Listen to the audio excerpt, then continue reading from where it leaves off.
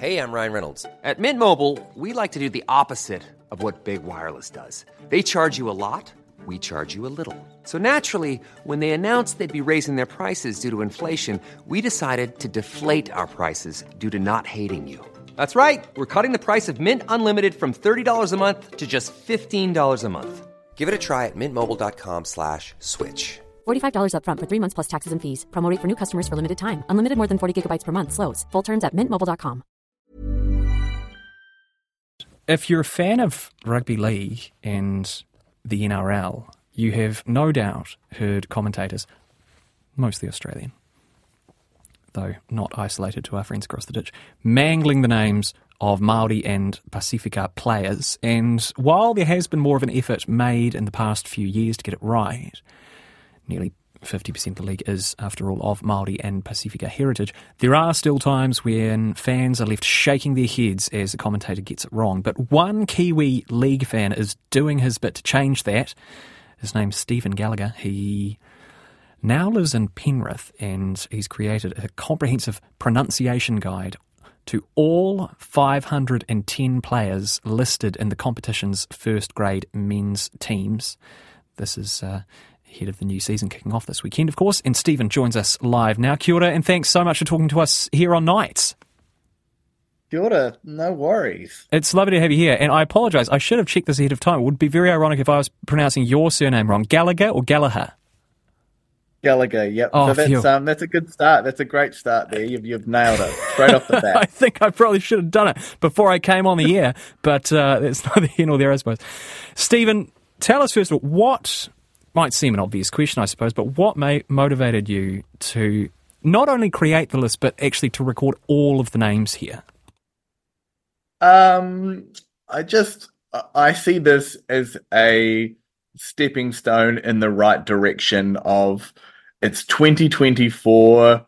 Every person, no matter their heritage, deserves to have their name said correctly. And being Māori myself and having Pasifika friends and family members, I totally empathize and with them about having their names said wrong or their language said wrong.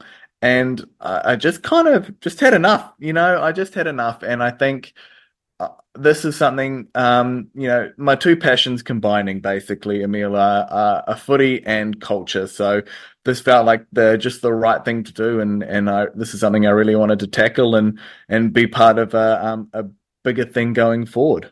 You talk about your friends, your Māori and being Māori yourself and your Pasifika friends, and I'm curious, when I was growing up, a lot of the time the way that long names or names that were in a language that you weren't used to was sort of circumnavigated, that's probably the wrong word, but was through shortening of names, to like a letter or a syllable, and that it's a bit patronising to do that, isn't it?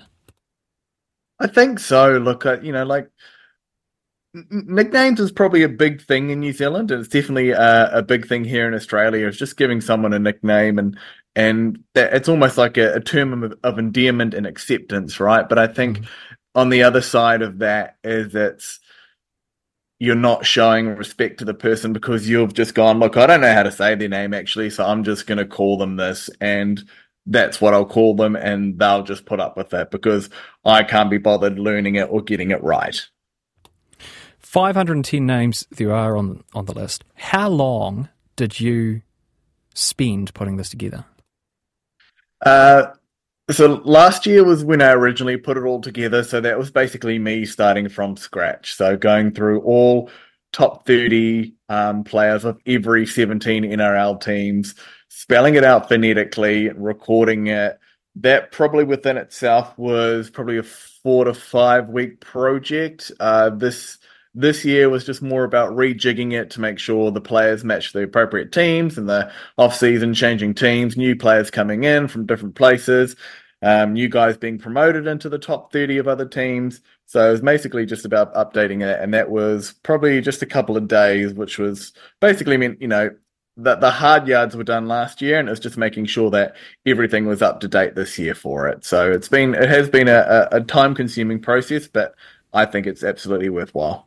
It's an interesting thing from a commentator's point of view, isn't it? Because, it is difficult to say words in languages that you don't speak fluently. Different languages do have different combinations of vowels and rules and sounds of consonants, and the letters relate to one another in different ways. But I guess, if you're paid to commentate, the least you can do is take the time to learn the names of the, 36 or so players on the field who are playing the game that you're commentating.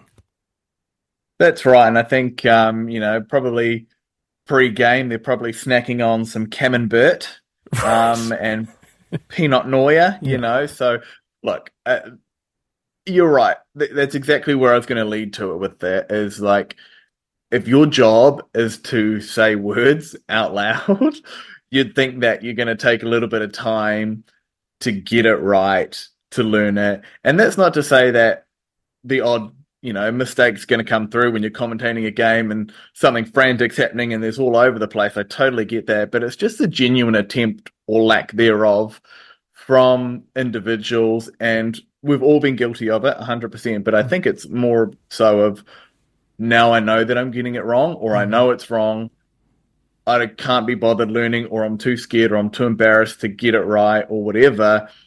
But the issue is that if you're getting paid to do this, you should absolutely be getting it right. Just like any job, you're not going to go and do it half-assed. You want to make sure you're doing the best proper job for anything that you're doing.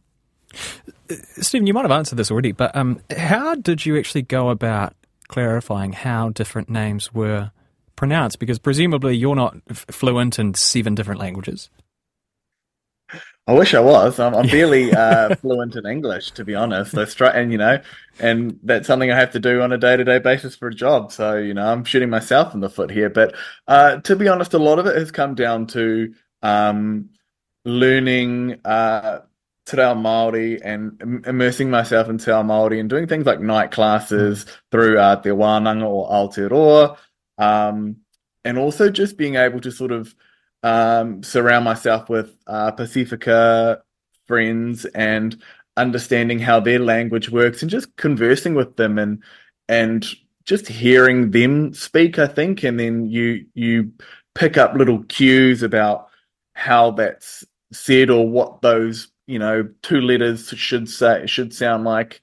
It's different from it being in English and Samoan or Tongan or Fijian. So it's just basically adopting a wide variety of those languages and understandings, and just kind of putting it all together and learning those, the way that all works, and just basically adapting that for these names and cultural heritages. That's for sure.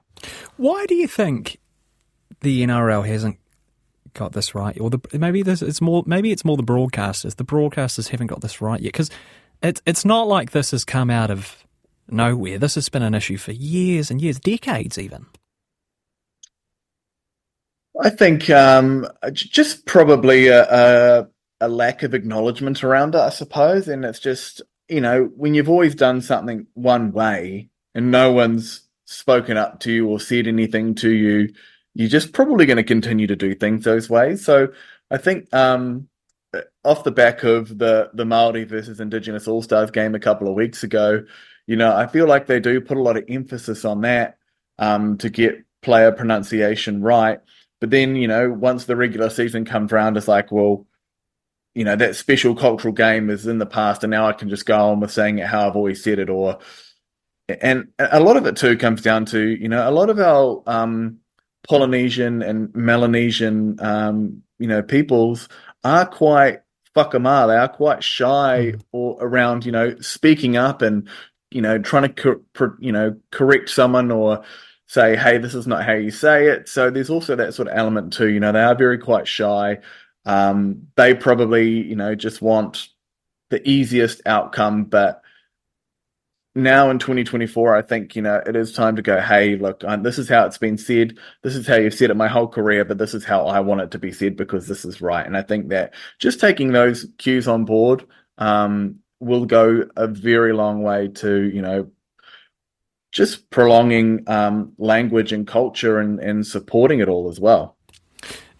Is it especially important, do you think, given the relationship many of these Pacific nations and sort of have with rugby league in New Zealand and in Australia and the influence that they've had? Because I suppose when it comes to pronunciation, you can get pretentious, right? Like, I'm a New Zealander, I have a New Zealand accent. If I'm commentating on an Italian football game and I'm saying, the ball goes down the pitch, it's picked up by Francesco Totti, and he lays it inside to Alessandro Del Piero, like doing the accent, it just sounds pretentious and almost disrespectful. But given the number of Pasifika and Māori players in the NRL, it's more of a responsibility, do you think? I think there is a big responsibility in media outlets to be getting that right. It is, their job to get it right, show that they're getting it right, putting the effort into getting it right, and also just rewarding, that hard work. And I think if big broadcasters in Australia like Fox or Channel 9 came out at the beginning of the season and said, hey, in the off-season, we've had a massive emphasis with our comms and our media teams to get players' names right. That would go a long way into getting more respect from Māori and Pasifika people as well. And I think we're still waiting for that. And for them to reach out to me or to reach out to the teams and players is definitely the first step. And I think it's almost a shame that it's taken an amateur and myself to go out and do this, to sort of almost put them on display and show them that, they haven't put the effort in when someone like myself has. Speaking of, have you had any feedback on the guide from either players or anyone involved with the NRL? I have had a couple of people in big media circles in Australia reach out to me and say, hey, we want to take this higher up. Waiting to sort of hear back further on those sorts of conversations. So I believe that's quite promising. A lot of positive feedback from people just visiting the Sports Freak website and clicking on the article and doing all that. People, sending me messages on Twitter or on Instagram, and it's all been fairly positive, 99.9% positive, which is probably quite overwhelming. And I probably didn't expect as much positive around that, because I think there's still that awful racist stigma around, like, oh, just get over it, rah-de-rah-de-rah, especially that kind of tall poppy syndrome attitude that New Zealanders and Australians had. So I think it's been very, very positive. It's been overwhelming, and just, having the opportunity like tonight to discuss it with you and have more people, pique their interest and find out more about this, I think is only a good thing. Yeah, 99.9% positive feedback is a pretty good ratio, I'll tell you that for free. Stephen, finally, you live in Penrith, but of course you have a New Zealand accent, but you are in fact a long-suffering St George Illawarra fan. How are you folks shaping up for the 2024 season? After winning a pre-season game against the West Tigers and Mudgee last week, I'm booking my tickets to Grand Final Day 100%. Yeah. Good man. I like that optimism, yeah? Yeah. Oh, look, I think, when you've got a coach like Shane Flanagan, who's had proven success, he was there to win Cronulla's first premiership in 2016. Already the player movements of getting guys who want to play for that jersey, getting them in, signing them, and it all looks pretty promising. I think probably the biggest thing is having the halfback Ben Hunt smiling and happy again after all the off-field debacle around his signature and his contract in the last couple of years. So I don't think they'll make the top 8. I think they won't come last. They won't finish in the top 8, but they'll do enough to stay competitive for majority of their games. But look, it is a little bit of a rebuild, I would say. Hope never dies, though, Stephen. And in light of that, I won't ask you to give us an up the wires here on national radio. That would just be too rude. Stephen Gallagher, it's been lovely chatting to you this evening. Thank you very much for coming on the program. Thank you very much. Enjoy your evening. And that piece from Stephen is on the Sports Freak website. In case you're interested, it's a really good website, Sports Freak, sportsfreak.co.nz. I would point you in that direction. And there's also a write-up of that on The Guardian as well.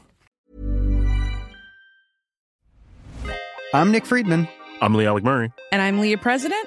And this is Crunchyroll Presents The Anime Effect. We are a new show breaking down the anime news, views, and shows you care about each and every week. I can't think of a better studio to bring something like this to life. And I agree. We're covering all the classics. If I don't know a lot about Godzilla, which I do, but I'm trying to pretend that I don't right now. Hold it in. And our current faves. Luffy must have his due. Tune in every week for the latest anime updates and possibly a few debates. Oof. I remember, what was that? Say what you're going to say and I'll circle back. You can listen to Crunchyroll Presents The Anime Effect every Friday wherever you get your podcasts. And watch full video episodes on Crunchyroll or the Crunchyroll YouTube channel.